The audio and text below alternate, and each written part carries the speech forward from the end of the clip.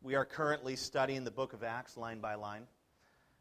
We've been in chapter 1 for 6 years.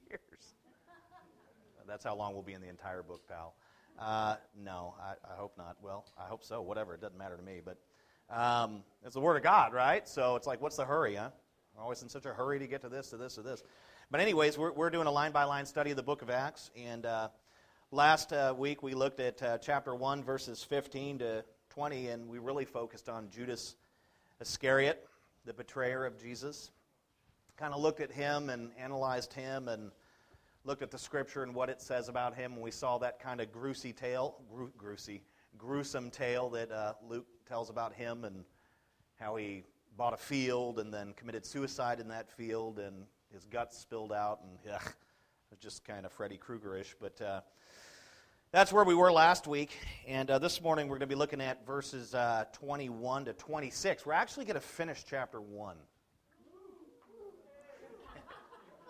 Two miracles in history, right? Resurrection, and we're moving to chapter 2. So in our text today, we're going to be looking at chapter 1, verses 21 to 26. In our text, what's playing out is the 11 apostles are up in the upper room, and we're talking about the remaining apostles minus Judas, and then you've got a whole bunch of other disciples in there. You have about 120 people total, and they're in this upper room. They've come down from the ascension of Christ, and they're now in that room kind of awaiting the Holy Spirit to come and to change them and transform them and to prepare them to go out and reach the world with the gospel of God's grace. But they're up there, and they've been praying and unified in prayer, and in our text we're going to see them choose a replacement for the betrayer, for Judas. And in our text, Luke lays out several qualifications. I've counted at least 4 in there that this new apostle has to meet. Out of the 120 people that are there and present, there are like 4 key things that this person must meet, these qualifications, in order to assume the role of apostle. And so we're going to examine those things. Out of the whole 120 people, the remaining apostles focused on 2 guys. Only 2 seem to meet these qualifications out of that larger number of people that were there. And so as we move through the text, I'll identify and define each of these qualifications. But I'd like to begin by reading our section of Scripture, our study section, and then praying, and then we'll examine it together, right? You want to get your pencils and all that stuff ready and get ready to take some notes and all that. And, you might be thinking now, well, it's Easter. What about the big Easter thing, the big Easter extravaganza? Well, this is it. We got lilies on the stage, and we sang some Easter songs. And you know what? Our text is really awesome because in God's providence, the way He does things, the resurrection is mentioned in this text, and so we can build a bridge there, which is really cool. But so often in churches, and I've felt this pressure all week, it's like, I've got to break away from where we're at and what we've been doing, and I've got to do kind of 6 points on what the resurrection means or something. I've got to kind of copy the imprint and what most churches are doing or have done, and that's what I've been taught all these years. And it's like, no, man, God's provided it in our own text, so we'll kind of build a bridge there and tether it to the resurrection. It's going to be really cool. So, but God is good. So let me read our main text, chapter 1, verse 21 to 26, and then we will pray, and then we'll begin to dissect it or examine it, whatever you want to call it, get to work. So one of the men who have accompanied us during all the time that the Lord Jesus went in and out among us, beginning from, now what they're saying is they're qualifying. This guy had to be someone that was with them. He says, so one of the men who have accompanied us during all the time that the Lord Jesus went in and out among us, beginning from the baptism of John until the day when he was taken up from us, talking about Jesus, one of these men must become with us a witness to Jesus' resurrection. 23, and they put forward 2, Joseph called Barsabbas, who was also called, we think it's Justus, but it's actually pronounced Justus. And then they had a guy named Matthias. It's funny because the other guy gets like 3 cool names. The other guy's just Matthias. They always do that, right? This guy's like Barsabbas, and he's Justus, and he's cool. And then we got Matthias. And they prayed, and this is what the disciples, the apostles were doing. And they prayed and said, "You, Lord, who know the hearts of all, show which of these 2 you have chosen to take the place in this ministry and apostleship from which Judas turned aside to go to his own place. It's referring to Hades, terrible. And then 26, our last verse, and it says, and they cast lots for them, and the lot fell on Matthias, the guy that didn't have all the cool names, and he was numbered with the 11 apostles. That's our text. Great text. Short but sweet and loaded with stuff. Let's pray. Father God, open our hearts and minds today to your word. I know we pray a lot in our services, and we probably need to pray more. Prayer is becoming an absent thing, and we really need to bring ourselves before you in all humility to be prepared to receive whatever it would be that you would have for us as your word is unfolded. And so, God, give us hearts, open hearts this morning, and eyes to see your truth, ears to hear it, hearts to receive it. And we're just expecting great things from you this morning, because when we come into your presence and listen to your word taught as you proclaim it, it's an incredible thing, and miracles happen, and people are changed, and the saints are built up, and man, we want all that in a bag of chips this morning, Lord. So may we just humbly pay attention and be open to you, and not distracted one iota from life and just the things that we're experiencing or whatever it is that we have going. It's Easter morning. We're sitting here learning from you, and that's a glorious thing. So may we be attentive and focused and humble and open. And we pray this in the name of Jesus. Amen. Let's begin with verse 21, and we're not going to get real far in it. We're going to just go right to the point where it says, so one of the men, the first requirement is that the new apostle had to be what? A man. I felt like I didn't need to stress this point, but I think in the church today there's great confusion about the roles of leadership. Men and women are often placed or assume roles that are either beyond or beneath the actual biblical requirements. We have men that basically in so many ways have forfeited their divinely appointed roles as pastors and elders and deacons, and we see women who have kind of forfeited their divinely appointed roles as supporters and foundational workers and stuff like that to sort of embrace some of those male positions. And in all reality, and I just want to be very sensitive because men and women are completely equal and gifted in extraordinary ways. When you get to know me, you're going to see so much of my wife's influence in my life and how God has used her to sanctify me. I would be a flaming, flippin' train wreck without her in my life and how God has used her. So in what I'm saying, I do not mean to demean and to exalt men or any of that stuff at all. I just want to be sensitive.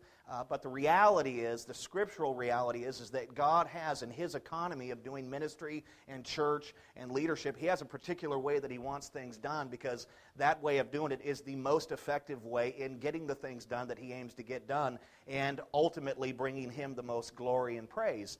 And so the scriptures are very, very clear about the roles of leadership. And I'd like to submit this as well, that the apostolic or title of apostle is not available any longer in the church. And yet, if you watch some of these characters on TV, you'll see, Joe Blow, apostle of this church, and all of that. And the title apostle belonged to the original apostles, and I would include Paul in that because he was absolutely apostle. But the title literally sort of died off when John the apostle died at like 115 A.D. The apostle title belonged to those original apostles. It hasn't gone beyond that. And so, like I said, today you have people calling themselves apostles. I'm not sure why. Most of the time they're from Kentucky, so it could be the water. I don't know why, but that is a title that doesn't exist any longer in the church. And you see it too. I've seen it in instances where it's Joe and his wife Sherry, the apostles of such and such church in Broomstick, Alabama, or whatever it is. And there's no such thing, but it's like okay, he's an apostle and she's an apostle, and it's just really confusing. And why is that? And you know what? By God's economy, that title was labeled on a handful of men, and no more, no less. And so we don't have apostles today. It's a specific, special thing. Now, the three highest positions of leadership in the early church, I'll say, and I think in the church today, minus the apostle position, but the three highest positions of leadership in the early church were apostle. These guys were kind of the foundational dudes that had these personal experiences with Jesus and were witnesses to the resurrection and these things. And then obviously we don't even see pastor, that title in the scriptures anywhere. We see elder, but an elder is like a pastor, someone who teaches the word and protects the sheep and exercises discipline and those things. And then you have a deacon. You've heard of deacons. And the scriptures really make it clear that all three of those positions, apostle, elder, and even deacon, are to be fulfilled by men. And some would say, wait a minute, there's deaconesses. Well, if you really research it, you'll find that there really aren't. But apostles, we can see that illustrated in several texts where we see it being a male thing. One in particular is in Mark 3:16-19, where Jesus appoints the apostles, and he appoints 12 men. And then obviously in our text too, we see that this guy, in our Acts text, that this person that was going to be this replacement for Judas had to be a man. And then as far as like elders goes, Timothy's a fantastic passage on church leadership and structure and stuff like that. But we see in 1 Tim 3:2, it says, therefore an elder must be above reproach. Okay, he can't be blamed for a bunch of sin and junk. And then it says the husband of one wife. Okay, not the wife of one husband, the husband of one wife. So an elder has to be a male. He's got to be the husband of one wife. I don't know how singleness plays into that. It just says that. It doesn't say that he can't be a single guy, but it definitely says that he needs to be the husband of one wife. He can't have multiple wives, whatever. And then as far as deacons go, and this is the one that's so questionable, it's like we have deaconesses here and all that. And I was in Beardsley's the other day. They're having a closeout sale, and they had all these little badges and all that, and you can buy it for your church. And I'm a deaconess, and I was like, oh, I don't know. But 1 Tim 3:12 says, let deacons each be the what? The husband of one wife, and managing their children and their own households well. And the thing with deacon and elders, the positions are really the same. One's just has to be apt to teach, and that would be the elder. The deacon, I guess, he doesn't have to teach like in a pulpit setting or I don't know, whatever it is, but I know deacons that teach. But anyways, the roles are very well plainly laid out in Scripture. And the deal is that when we set our hearts and minds and our desires on fulfilling God's Word to the best of our ability, obeying it the best that we can, and putting the right roles out there and having the people in the right roles, the church actually functions to its full capacity. And one of the problems is today, you've got these mixed roles and all this, and people seem to think that it's okay because they're not experiencing a whole lot of trouble when they have this person in the wrong role or whatever. But here's the bottom line. Anytime you're disobedient to God's Word, trouble's coming. It's going to come at some point. You're going to have to deal with some things. You're going to have some problems and some issues. And that's just what disobedience breeds, does it not? And so it is so important and so imperative that we search the Scriptures as Bereans and that we apply them in the practical and literal sense, and that we obey and fulfill God's mandates across the board. And then you will ultimately have a blessed church, blessed ministry, and you will be able to fulfill and satisfy God and do the purposes and all the things that He wants you to do. It's a very, very important thing. So the first thing was that we can see that it had to be a dude. Had to be a guy. And not just any guy, because there's some other qualifications here. The second requirement is that the new apostle, the replacement, had to have accompanied Jesus and the other apostles from the beginning of the Lord's ministry to the end. We see that very clearly in verses 21 and 22, where Luke records, who have accompanied us. This person had to have accompanied us during all the time that the Lord Jesus went in and out among us. And then he says, this is really awesome in 22, beginning from the baptism of John until the day when he was taken up from us. Luke incorporated the entire breadth or width of Jesus' ministry in 22. He takes it all the way back to the time that the Lord Jesus was baptized, all the way forward to the point of His ascension. The candidate had to have been a follower from the starting point to the ending point.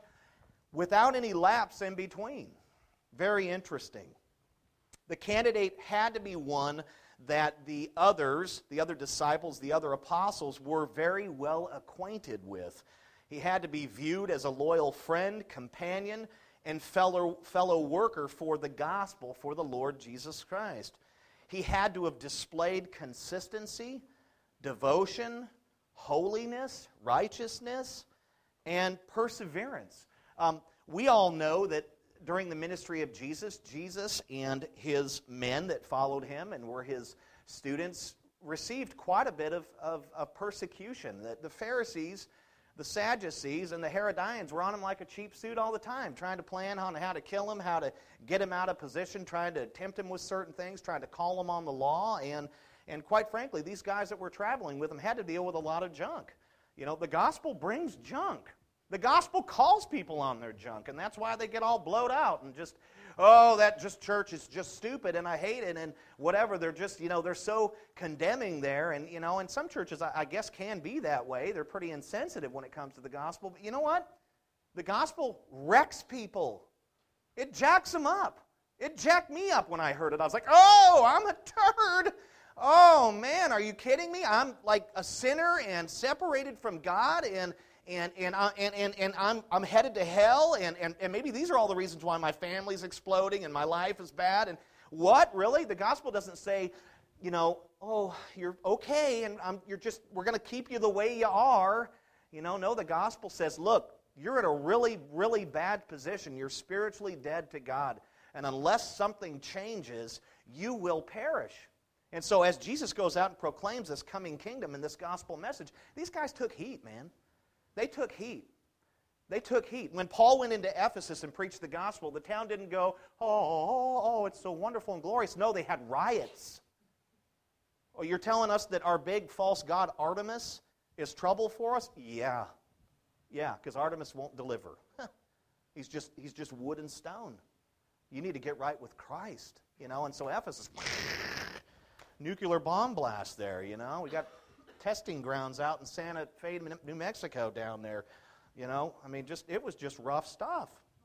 So this was a guy that had to be with them for the full duration of that ministry. And his ministry, Jesus' ministry, did begin at his baptism. It began with him going off and being tempted for 40 days and 40 nights. When he came down off that hill, out of that wilderness, whatever it looked like, man, he embraced his ministry. He immediately started doing ministry in Judea. And this guy had to be someone who was present from that point on to the ascension. And then he had to be loyal and consistent and devoted, and had to exercise perseverance and show that he could persevere and that he stuck to it, man. That's such a huge thing in the church today. People just don't stick to the stuff.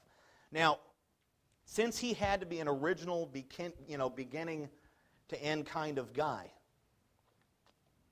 he would have been present for nearly everything that Jesus did, minus those things that took place with him and his personal 12, and then even Jesus had like a personal 3 in there, Peter, James, and John, where he went up to Transfiguration. This guy would have been in close proximity and witnessed everything that took place, except for some of those really intimate and personal things that Jesus kept to the 12 or to the 3, which means that he would have been at the wedding at Cana, where Jesus performed his first miracle by turning water into wine, John 2:8. He was there. He probably had a couple of glasses of that delicious Cab Sauvignon, whatever, and this is wonderful, He was there. He would have been present for that. He would have been present when Jesus healed Simon Peter's mother-in-law. Jesus went to Capernaum. One of the first places he went to when he began his ministry in Capernaum is he went there, and they set up a base at Simon Peter's mother-in-law house, and they did all kinds of ministry out of there. Like the first night they get there, she's jacked up with the flu. And she can't wait on anyone, and she wanted to prepare meals and all that, but she was in the bed. He goes in there and, and she gets up and she's cooking. That's just all. I tried that with my wife. It doesn't work. I just go in there and go, and she's just like, toasted cheese, get busy. I'm like, dang it, It's not happening for me. Ramen. And it's like, no, I need prime rib. But, he would have been there for that. He would have experienced that to some degree. He may not have been right next to Jesus when it happened, but he was close and he knew what happened. He would have been present when Jesus cleared the temple for the first time, John 2:15. So many of us don't realize that Jesus opened up a can of whoop butt in the temple twice. We often think of him coming and doing it during his Passion Week, which he did. We don't realize that when his ministry first began, he came in there and fashioned a cord of 3 rods and whipped their butts, man. Get out of here. You turned this place into a den of robbers, man. Are you kidding me? You know, he jacked them up, man. He tried to purge that place. And so he would have been there going, dang, Jesus is bad, man. That dude's got like Wing Chun, you know, like Ip Man, right? Where's my friend at? You ever seen Ip Man? That's like the best karate movie ever. Jesus was the Ip Man. He would have been present. This guy would have been around when Jesus fed 5,000 plus people. And then he would have been around when Jesus fed 4,000 people. Mark 6:30 to 44 and Mark 8:1 to 9. He would have been there. He would have been able to enjoy those loaves and fishes with so many other people because he would have been present there. He would have been, now here's really cool, he would have been one of the 72 men that was sent out to preach the kingdom and to perform miracles in many towns before Jesus visited them. Luke 10:1 to 12. Remember that when he sent out the 72? He would have been one of those guys that was sent out. He was one of those 72 disciples. So he went out and was gifted to go out and proclaim the gospel and to perform miracles. Really stinking cool. He would have been present when Jesus healed 10 lepers towards the end of his ministry before his Passion Week, Luke 17:11 to 19. He would have been present at the triumphal entry at the beginning of Jesus' Passion Week. He would have been there. He might have been somebody them slapping them palm branches down on the ground and going, Hosanna, Hosanna. I don't know. He was there. He was around. He was present. He would have been present during the second cleansing of the temple where he would have said, dang, Jesus is bad again, man, Wing Chun. You know, he would have watched that. He would have been, now here's the thing, he would have been present when Jesus' trial and sentencing took place. You know, that happened out in Pontius's, in Pilate's colonnade, big columns all around. It was this circular thing where he judged the affairs of the people in the morning times during the week. And he would have been there watching Jesus be falsely tried and convicted and condemned to the cross. He would have been there, and he would have been seeing his Savior up there going through that, and he had already been beaten all night long and all that, and he was in bad shape. He was roughed up. He would have seen that. He would have watched that play out, and there's no doubt that he would have probably, I would suspect, he'd have been a distant onlooker at the crucifixion and death of Jesus. Luke 23:27 says that many people, many of his disciples, bore witness to that from a distance. They didn't get into the real closeness because they were afraid that they would be persecuted and maybe put on a cross too. I don't know why, but he'd have been there and he'd have watched his Savior falsely judged and then nailed to a cross to die a horrific death. And then he most certainly would have been a witness to the resurrected Christ.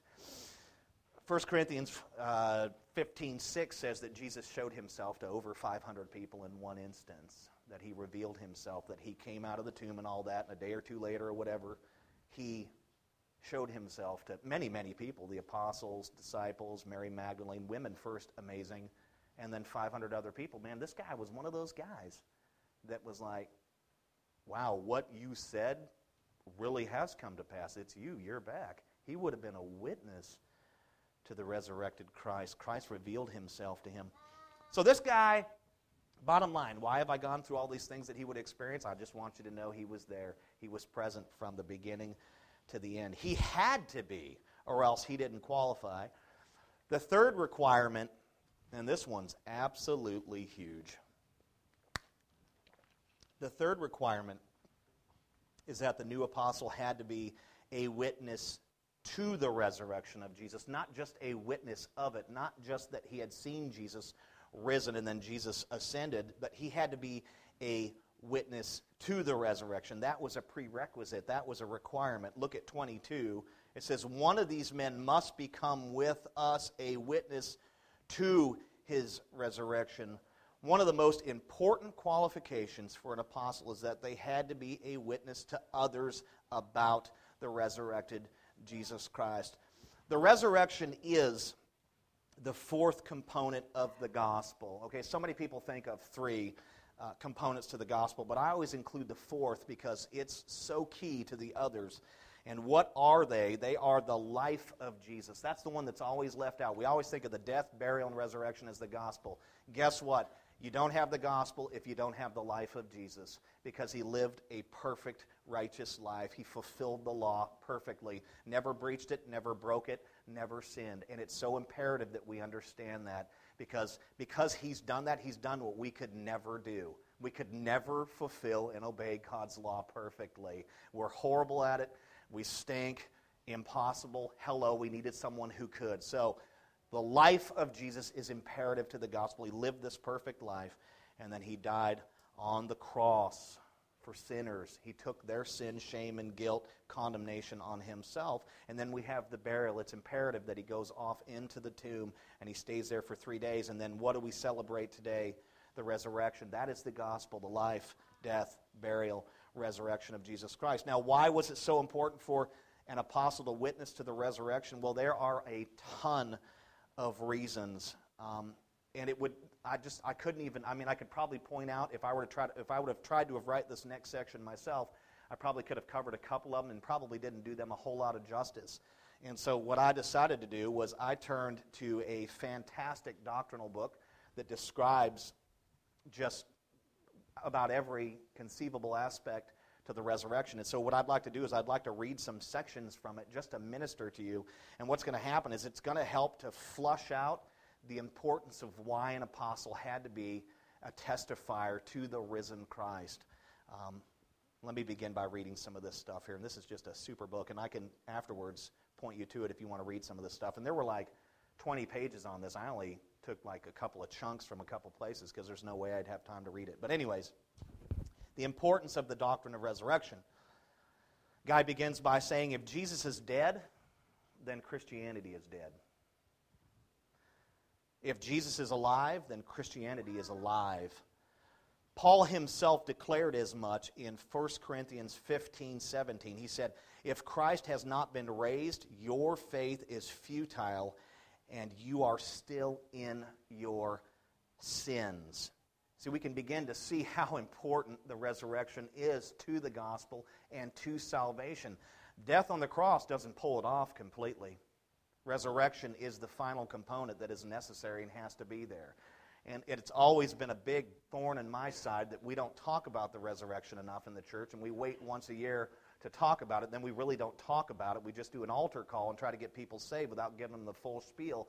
The resurrection is such a core doctrine to our faith that we must examine it and regularly. And for crying out loud, the church shifted from this Jewish way of doing church on Saturdays with Sabbath on Saturdays to Sundays because Christ was risen on a Sunday. I mean, the way that we do church is based upon the resurrection. So much of our faith and so much of what we do is based upon that essential doctrine. So it's so imperative. It is to the point where Scripture says, if He doesn't rise, you don't have diddly squat. Your faith is in vain. Apart from the resurrection of Jesus Christ, there is no Savior, no salvation, no forgiveness of sin, and no hope of resurrected eternal life. Apart from the resurrection, Jesus is reduced to yet another good but dead man, and therefore is of no considerable help to us in this life or at its end. Plainly stated, without the resurrection of Jesus, the few billion people today who worship Jesus as God are gullible. Their hope for a resurrection life after this life is the hope of silly fools who trust in a dead man to give them life. Subsequently, the doctrine of Jesus' resurrection is, without question, profoundly significant and worthy of our most careful consideration and examination. So right there, he begins his doctrinal thesis on resurrection by saying that without it, we got nothing, man. So we begin there. Now, I want to talk about what the resurrection has accomplished for Christians, what it means to us and what it has accomplished and what its implications are, how it applies and what it's done for us. And this helps to bring a level of importance to why the apostle had to be someone who would go out and witness to it, because these are the implications. This is what it means. He goes on to say, Jesus' resurrection reveals Him as our Messiah King. In the Davidic covenant, that covenant God made with David, God the Father promised that His Son, Jesus Christ, would be raised from David's lineage to rule over an everlasting kingdom.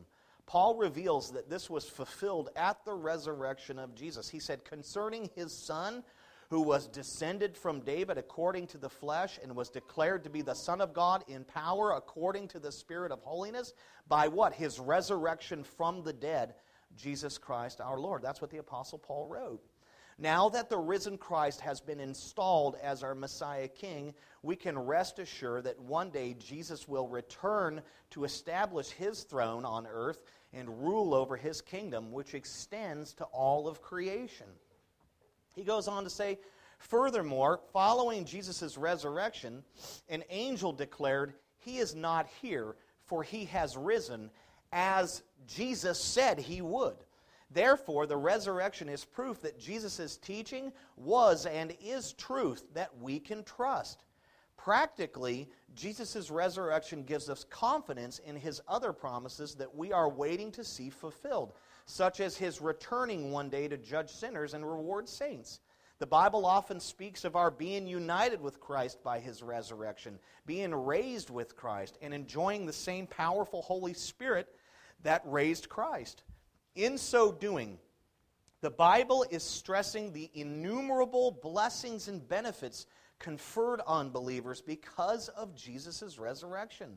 Paul stresses the fact that Jesus' death and resurrection, that through Jesus' death and resurrection, we have forgiveness of sins.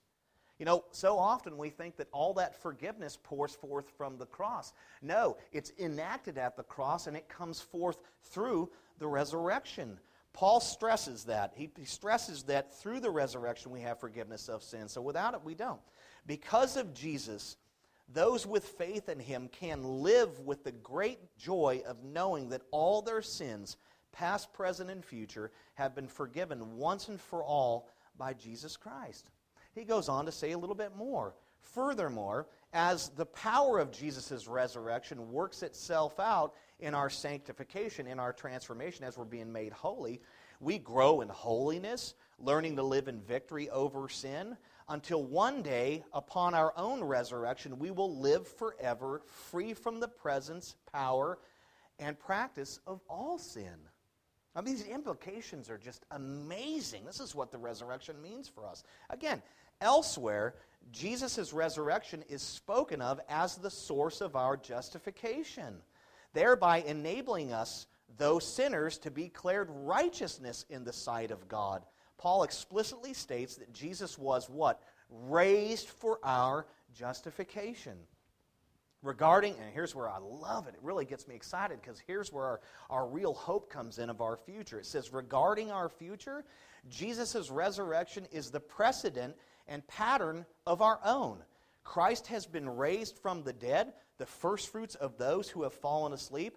As His body was resurrected in complete health, so too we will rise and never experience pain, injury, or death ever again.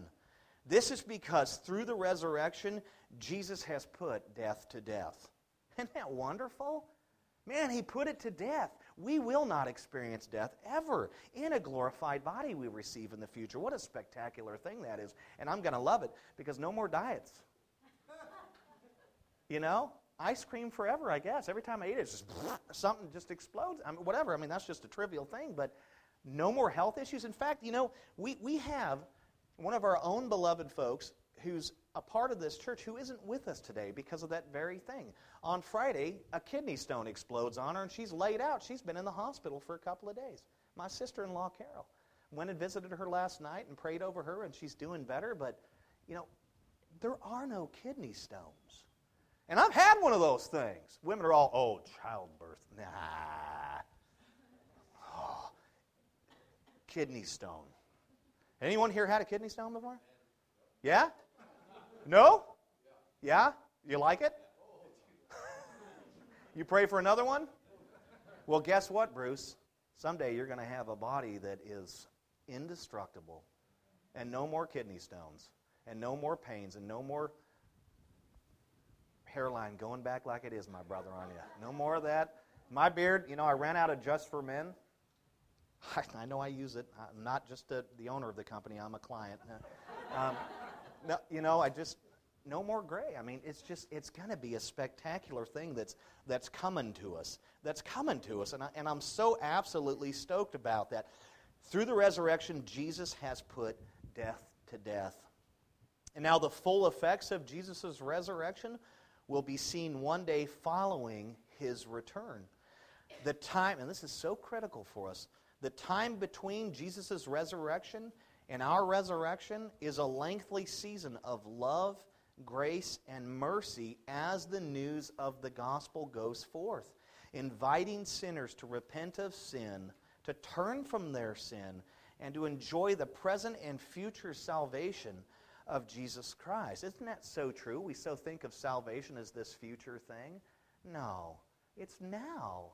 There's joy that comes through it now. There is transformation and companionship with God and unity with Him and fellowship with the body. Salvation is not just, oh, I prayed the prayer at the 99 and now I'm saved and I got the sweatshirt. No, it's so much more than that. It's not just something that takes place after you breathe your last breath. It is so much something for us now. Salvation is now. We experience it now and the fruits of it now. Paul preached just this fact, the urgent need for sinners to repent. He said this in the book of Acts, it's so spectacular. The times of ignorance God overlooked, but now He commands all people everywhere to repent, because He has fixed a day on which He will judge the world in righteousness by a man who has been appointed to be that judge. And then he says, and of this He has given assurance to all by what? By raising Jesus. That's that judge from the dead.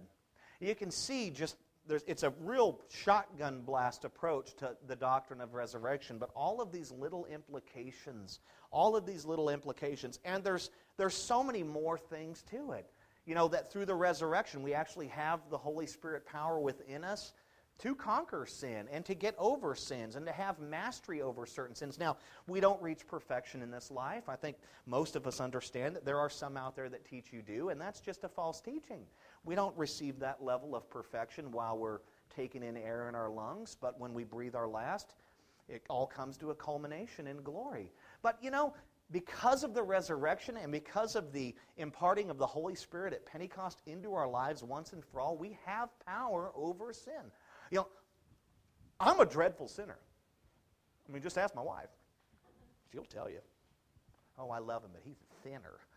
You know? But some of the things that I wrestled with 10 years ago, I don't wrestle with those things anymore.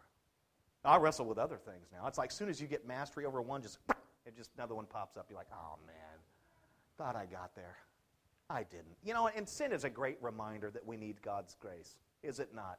Boy, if we just thought we were perfected and felt that way all the time, we'd be what? Pharisees. And we know what Jesus said to them, woe to you, you Nimrods, you know. Wow, you guys are hypocrites. You think you're perfect and walking around. That's what we'd be. You know, sin is a great reminder that we need God's grace. But at the same time, through the resurrection, we have power over sin. We don't have to, through the power of the Holy Spirit, remain in some of those patterns and those things. We can get victory over those things through Christ, and then we move from one to another, and then God begins to do a sanctifying work on that particular thing and that particular thing, and God is so gracious the way that He does it. I think if He just transformed us all in one shot, and it was just from complete sinner, lost, depraved, headed to hell, to perfect in one blast, we wouldn't even be able to survive that kind of transformation. We just, you know.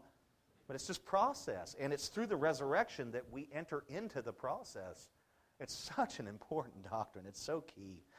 And so now we can kind of see why this candidate had to be a witness of it, I believe. He had to see the risen Christ, but he had to be a witness to it. And here's the thing, man. If you look at the book of Acts, the central theme in all apostolic preaching was what? The cross? No. It was the resurrection. That's what those men talked about all the time. Absolutely, they pounded that cross and repentance and sin and the coming kingdom, those things. But the resurrection was all the way up to about the 11th or 12th chapter in the book of Acts, while those apostles were pretty much still breathing and living and doing their ministry, the central theme was the resurrection of Jesus Christ. Without it, our faith is futile. Without it, we have no power, no access, no nothing. We are damned. We are fools for believing in Christ. So this guy had to have that down, and he had to be a willful proclaimer and preacher of it. Now, when the apostles surveyed the 120 disciples, as I said earlier, only 2 stuck out. There were 2 men in that group that kind of fit the bill, and we see it in 23. It says, and they put forward what? 120? No. They put forth 2, and it says Joseph called Barsabbas, the guy who's got all the cool names. I don't know what Barsabbas is. I always call him Barabbas, and that's a big jacked up thing. Joseph called Barsabbas, who wasn't Barabbas, who was also called Justus, or Justice, I guess. And then we've got Matthias. 2 guys fit the bill. 2 men fit the profile. 2 men, in their eyes, met the qualifications. 2 men had been present from the beginning to the end of Jesus' ministry. They had been 2 men had been witnesses of the resurrected Christ. He revealed himself to them. And the apostles believed, those who were choosing these men believed that these guys would be witnesses to the resurrection as well. They'd seen their lives. They'd watched their lives closely. They'd spent about 3.5 years with these guys. They watched them, and they knew, hey, these guys are going to be out proclaiming the resurrection of Jesus Christ. They're going to do the job well. They're going to be obedient. Now, there is something quite extraordinary in this little text here that the church can learn a lesson from. And you need to know, whenever I pull into question or call into question some of the practices of the church, I don't do it because there's a spirit of meanness in me. I mean, don't get me wrong, I get ticked off at what the church does. I get ticked off at what I do in the church, because church is always perfect until people show up, right? As soon as they get in there, it goes right down the tubes. I'm one of them. But whenever I talk about the church and some of its doings, it doesn't come from a spirit of anger towards the church or hatred towards the church. I love the church. We are called to love the church. Jesus died for his church, and so we can't criticize it in certain ways, but we can point out errors in it so that we can learn and not make similar mistakes, and so that we can do the right thing and handle the gospel well. So when I make comments and stuff, don't think, man, he's just ticked off at the church. He's mean. He hates the church. Are you kidding me? We planted one. No, I love the church. But there's things in the church that need to be addressed and that we need to learn. And so not from a spirit of anger or anything, but just from a spirit of concern and passion and love for the church. And I would like to submit, in light of that the church can learn a powerful lesson from that little verse right there, that choosing of 2. You know, there are so many people or men that are appointed to very, very important positions in the church today that shouldn't be in them. They just shouldn't be in them. You know, they just should. And in fact, men that assume the role of a pastorate, eldership, those kinds of things, they ought to have fear over their position, because they're judged more critically than the average Joe Christian. But men, the church just seemingly slaps people very flagrantly in key positions in the church. And we're always wondering why this explodes over here at this church, or we see this thing happen in Colorado at New Life and all these things. And one of the reasons why is because the church handles screening and hiring these men of God in a way that's just not right, I think, at times. In fact, seminaries in so many ways have become like clergy mills, pastoral mills, pastor mills, where they're just cranking out clergymen left and right. And the reality is that a seminary can't make a man a pastor. No level of education can make a man a shepherd of God, a pastor of God, an elder, or even a deacon for that matter. All of those things are the work of God.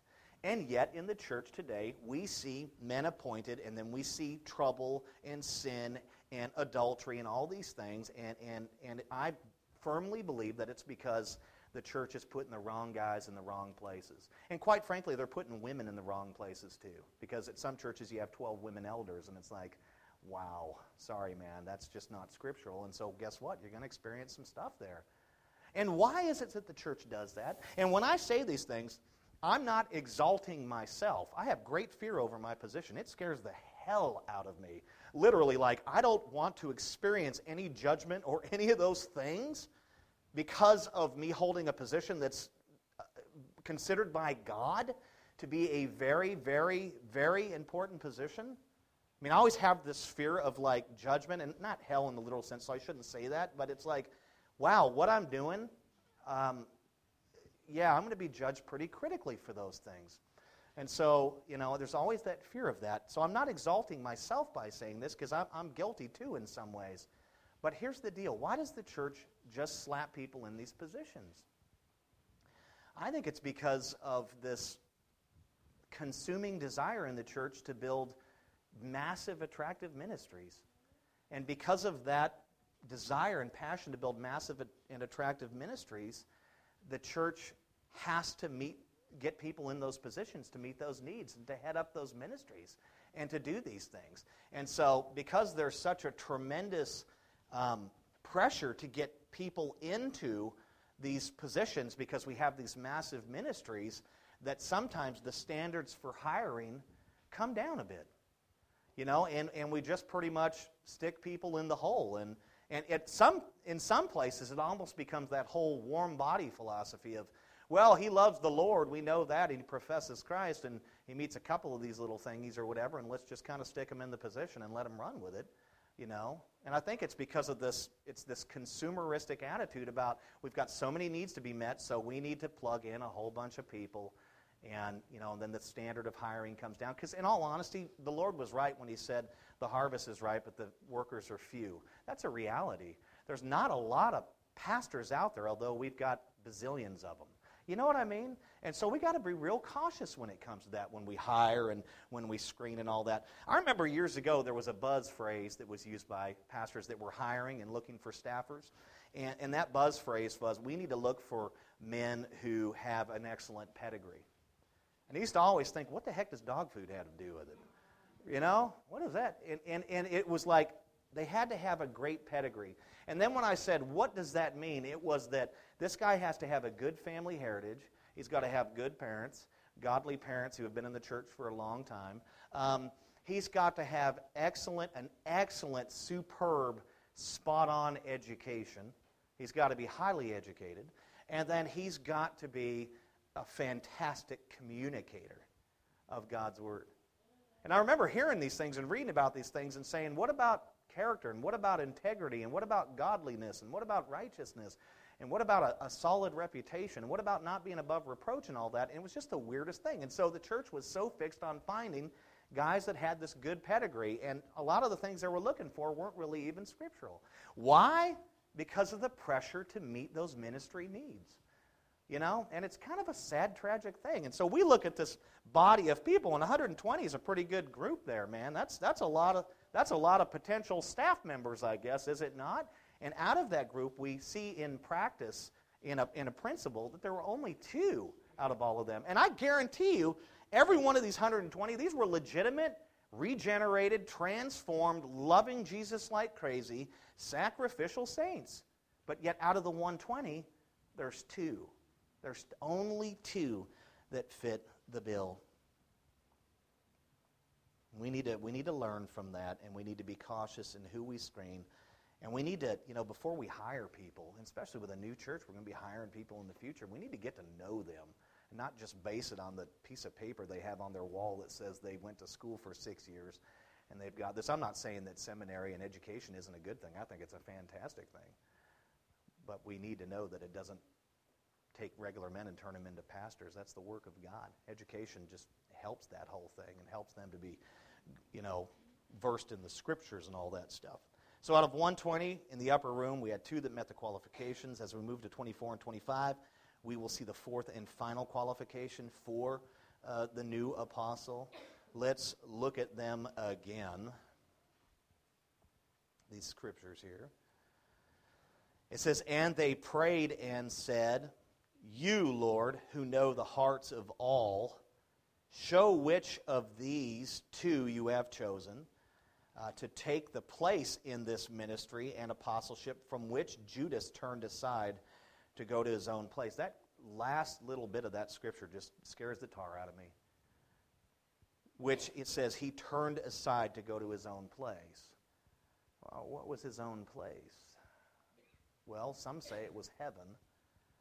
And I would say, no, he wasn't a regenerated true believer. He killed himself out of guilt, not out of anything else. Wow, it's a startling statement.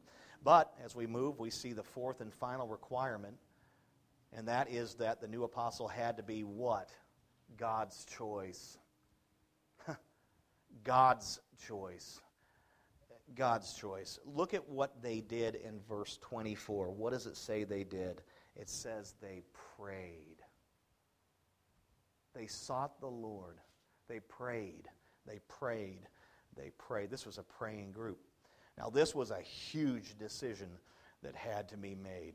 A replacement for Judas was a big deal, especially when you consider what happened with him, when you weigh out all the things that took place with him.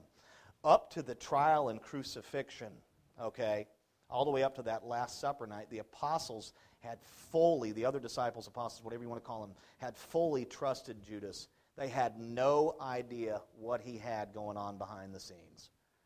When Judas, and this is flushed out here, when Judas left the Last Supper, they thought he had what it says in the Scriptures, gone to get supplies or to care for the poor.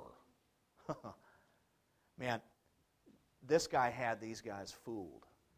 He had them fooled in an incredible way.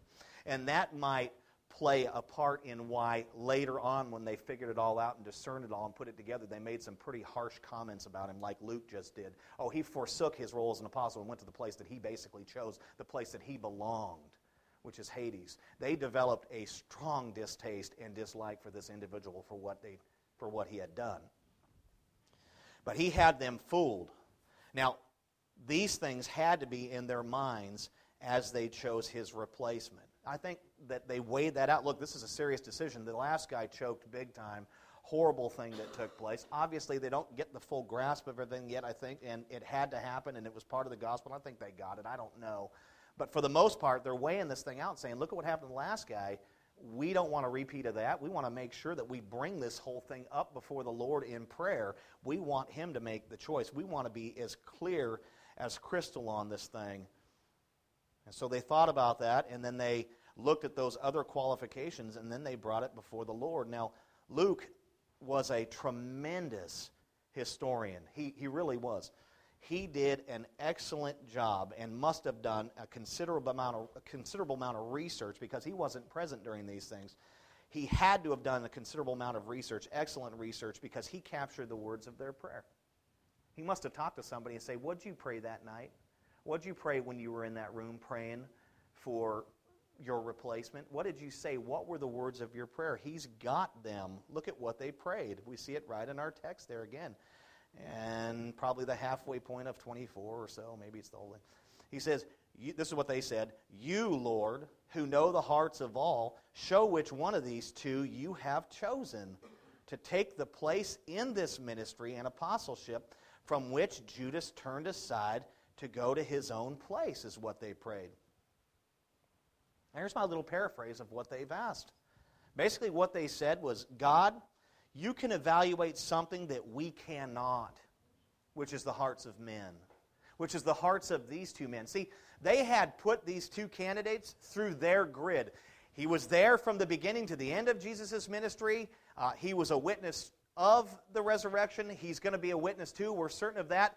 These two guys have met their qualifications, but now they're going to the Lord and saying, okay, look, you can do something, Lord, that we cannot do. You can assess the heart. We just don't have that ability, do we? Well, we can look at the actions and motions of people and look at how they do all these things and serve and show up at church and do prayer and all these things, but in so many ways we really can't tell what's happening in the inmost part of who they are, down deep inside of who they are. We can't tell. And so these guys put it right up there, man. They put it up there and say, God, you can evaluate something that we cannot, which is the hearts of these men. Please examine them and let us know the outcome. Point us to your guy, is what they say. Now, what's interesting is that it would appear that the answer may not have been made crystal clear through prayer, because verse 26 says that they cast lots. Or maybe since both men were perfectly qualified, they decided to cast lots that so that neither of them would get their feelings hurt for choosing one or the other. It could be that they cast lots. I mean, you've got two guys standing before you who are perfect for the job, who've met all the qualifications, right? How do you pick one without blowing the other one out or without upsetting his little group of friends over there or whatever? It'd be a difficult thing to choose. It would be. And so these guys met the criteria. So maybe they cast lots just as a means to, we got two names, it's going to fall on one of them, and both of them are qualified, so we'll go with that one. Maybe they did it to do that. Maybe they did it so that they could remove any appearance of favoritism or bias. What if all 11 were united on so-and-so, even though both were perfectly qualified? You know? And then, man, the other guy's like, what happened? Or maybe they had planned to cast lots the whole time, and it was customary to pray before doing so. I suspect that's the reason why. We really don't know, but they did it nonetheless. Now, look at 26 with me. I got to get a drink. I'm getting parched. It says, and they cast lots for them, and the lot fell on Matthias, and he was numbered with the 11 apostles. This whole casting lots practice has always been a little strange to me. It's always seemed to be a mysterious, weird way to determine, what you need to do or who you need to choose or whatever, right? There's probably some people out there who are big-time gamblers who say, look, gambling's okay. Because essentially casting lots, in a way, is a gamble. At least from our perspective, it certainly appears to be some sort of a gamble. So, but with the Jews, it wasn't weird at all. In Jewish culture, especially in this day and age, casting lots wasn't weird at all. In fact, it was a common practice. In the Old Testament, casting lots was literally an approved method for determining the will of God. We see that in Leviticus 16:8, Numbers 26:55, Joshua 7:14, 1 Samuel 10:20, Proverbs 18:18, and so on and so on. Now, during this particular period, this time frame, this first century thing that we've got playing out here, all of the offices and duties in the temple were settled through casting lots. That's how they made some of their big decisions or small decisions. It's like, we got to do this. Let's cast lots to figure out what to do. Let's figure out how to deal with this. Now, here's what they did. Here's how they did it. Here's what casting lots looks like when they do it. What they did was they took the name of each individual and they wrote their names on a stone, each one on a stone. Now, obviously, in our case, it was only two individuals, so there were only two stones.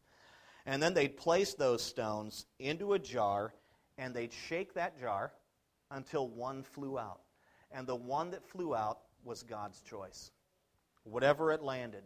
And usually they would sit in a circle or in a group, and they would sit there and do it, and then the lot would fall, or the stone would fall out into someone's lap. And then that would be God's choice. And it's really cool because Proverbs 16:33 testifies to this. It says, the lot is cast into the lap, but its every decision is from the Lord. Isn't that cool? So casting lots was a totally approved thing that they did here. This wasn't weird. It wasn't that they did it because they liked gambling. They weren't at Black Oak. They did it because they needed to figure out who God's choice was based on God's prescribed methods for figuring it out. They looked at the guy's life. They looked at his involvement in the ministry. They looked at he was a witness of and to, he'd be one to the resurrection. And then they prayed. And then after their prayer, they cast lots. And what happened? They shook it. And whose stone fell out into someone's lap? Matthias's. That was God's choice. And what did they do right after that? The text says that he was numbered with the 11 apostles. What does that mean? It means that he was ordained right on the spot. He was appointed. He was ordained. They prayed over him. They probably anointed him with oil and said, "You're our guy. We have no doubt about it." And so they appointed him, and he became Judas's replacement, the 12th apostle. Very interesting. Now, unfortunately, Matthias isn't mentioned anywhere else in the Scriptures, so we don't really know anything about him. He's just mentioned here, and that's pretty much it, which is always a bummer for me because I like to learn about these guys and what they did and all that. But according to tradition, church tradition that's been handed upward, I guess, for centuries and centuries and centuries, this guy was a faithful minister of the gospel. He assumed his role and was obedient and responsible and went out and proclaimed the gospel and talked about the resurrection. He did what he was supposed to do. He fulfilled his role as an apostle. And then tradition says that he was eventually killed by having rocks hurled at him repetitively over and over and over. They call it stoning. Somebody got mad at him for proclaiming the gospel. Why? Because the gospel turns worlds upside down. And they got so fiercely against him that they threw rocks at him until he wasn't breathing, and then after that they cut his head off. You know, he met the same fate that pretty much all the other apostles did, minus John. He just died of old age. You know, and that's what tradition says. We don't know if that's accurate, but it's interesting. It's interesting that this man who was with Jesus experienced every aspect of his ministry pretty much front to back. You know, who was present with the church. I mean, the church was only 120 people at this point. Jesus has just left. You'd think the church would be thousands. No, it was only 120 people. It was a small body that God began with before he began to multiply. And this guy was one of those guys, man. He was there. And he went out and became a faithful witness. And tradition says that he was killed for that. He was martyred for that. In closing, I'd like to just make some statements here. You know, Christianity is extraordinarily different from the other 10,000 religions that are in the world. Can you believe there's 10,000 religions out there? There's all kinds of them. I mean, there's little tiny ones, too, that have like 10 people in it. And somehow they got entered into the Guinness Book of World Religions or something. I don't know. But there's 10,000, probably more now. Being an apologist in this day and age is not an easy thing. You got 10,000 people, 10,000 groups, I guess, to compete with. But there's 10,000 religions. But the thing is, Christianity is so extraordinarily different from all of them. It is the only one who has a God-man Messiah dying and resurrecting for sinners. None of the other ones have anything even close to that. Nothing like it. Only our faith, only Christianity has that. And because of that resurrection, more particular, you know, we don't visit enshrined tombs every year to worship in the presence of piles of bones like Muslims do, like Buddhists do. We don't have a tomb to go visit that's enshrined with candles and imagery and all those things that's filled with bones, because our God raised. He left that tomb. And the implications of that are that He's alive today, that He's alive through His Spirit in the hearts of His people, that He's alive and ruling and reigning from His throne of grace in heaven. What a spectacular thing that we have been given in Christ. And that our faith is so different from every other faith. You know, I was someone who didn't dabble in a whole lot of religion beforehand, but I really thought that they were all the same before I was saved and all those things, and I had no idea. And after God saved me and brought me into His family and began to teach me things and all that, I found out just how extraordinarily different our faith is from everything else that's out there. I'm so convinced that it's the only real, living, breathing thing. And this is why. Because it's not really of us, is it? It's not something that we've conjured up or that, I mean, there isn't a person in this room who has made themselves a Christian. That's impossible. You cannot make yourself a Christian. You can make yourself a Buddhist. You can make yourself a Taoist. You can make yourself a Muslim. You can make yourself any of those things. But you cannot make yourself a Christian. That is the divine work of the incarnate Christ, the Holy Spirit, the exalted, glorified Christ, and the Father of all creation, of all. It's His work. He comes and sends His Spirit and does a work in our life and transforms us. He regenerates us. He saves us. We embrace that wholeheartedly because it's so spectacular. But it's His work. You can't make yourself what we are. He's the one that does it. Does man have a responsibility to receive it? Absolutely. But after you've done so, that grace of God has been at work and getting you there. It's such a beautiful thing. But what we belong to in Christ is unfathomable compared to other things and is absolutely extraordinary and priceless. It really is. You know, I was thinking of and here's the thing too, the evidences for these things, for the life, the cross, the burial, you know, the death, the burial, and the resurrection, the evidences, the biblical evidences, the historical evidences, the circumstantial evidences for them are literally staggering. And people walk around thinking that there's just nothing out there that supports it. Are you kidding me? If you did any bit of research, you'd see. You may not choose to believe based on that evidence, but the evidence is there. And you can either look at the evidence and submit to it and enjoy what Christ has for you and receive Him, or you can just turn your back on it. But it is a reality. It is every much a reality as World War II was. There's people now that are trying to say the Holocaust never happened. Really? Well, I watch the History Channel all the time, and I can see it. Is that just the work of Hollywood? You know, these things can be proven through biblical, historical, and circumstantial evidence. There's just so much out there to look at. There's so much there to see. One guy that comes to mind, and I'll kind of end with this. There's one guy in particular who set out to prove his wife's faith false. Lee Strobel. He just thought she was a nut. Loved his wife. But this whole Jesus thing and this whole Christianity thing, come on now. And so what did he do? He embarked on a 2-year campaign to study and to do the research and to look at all forms of evidence, historical, biblical, circumstantial. He went out and embarked on a journey to look at those things so that he could come around in a couple years and stand before his wife and say, here's my case against what you believe.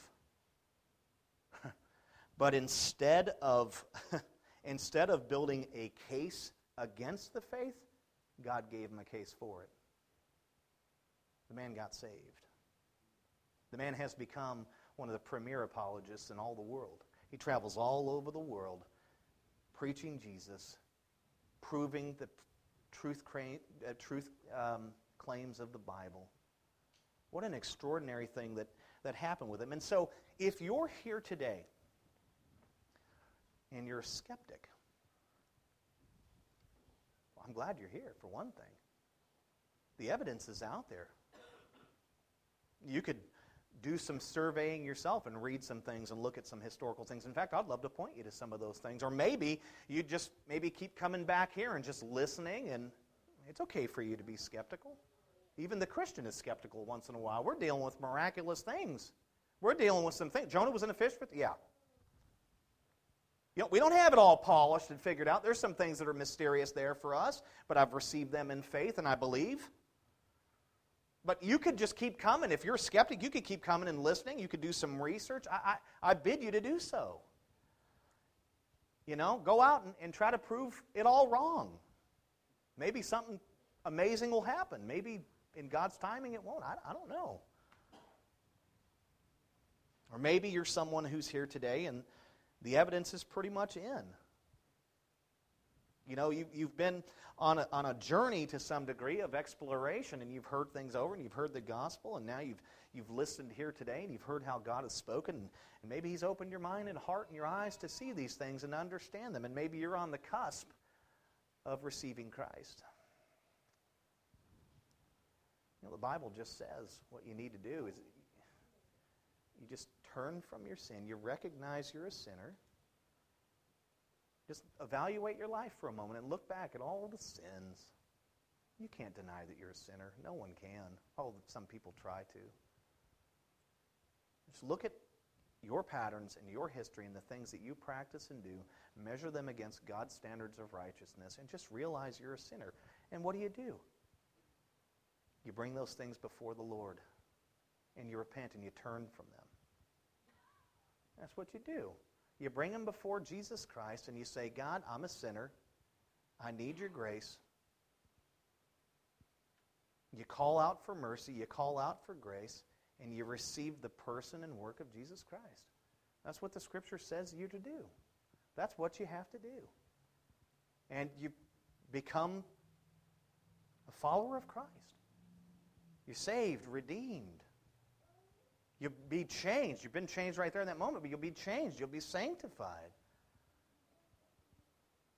It's a wonderful thing to be a part of God's family. It really is.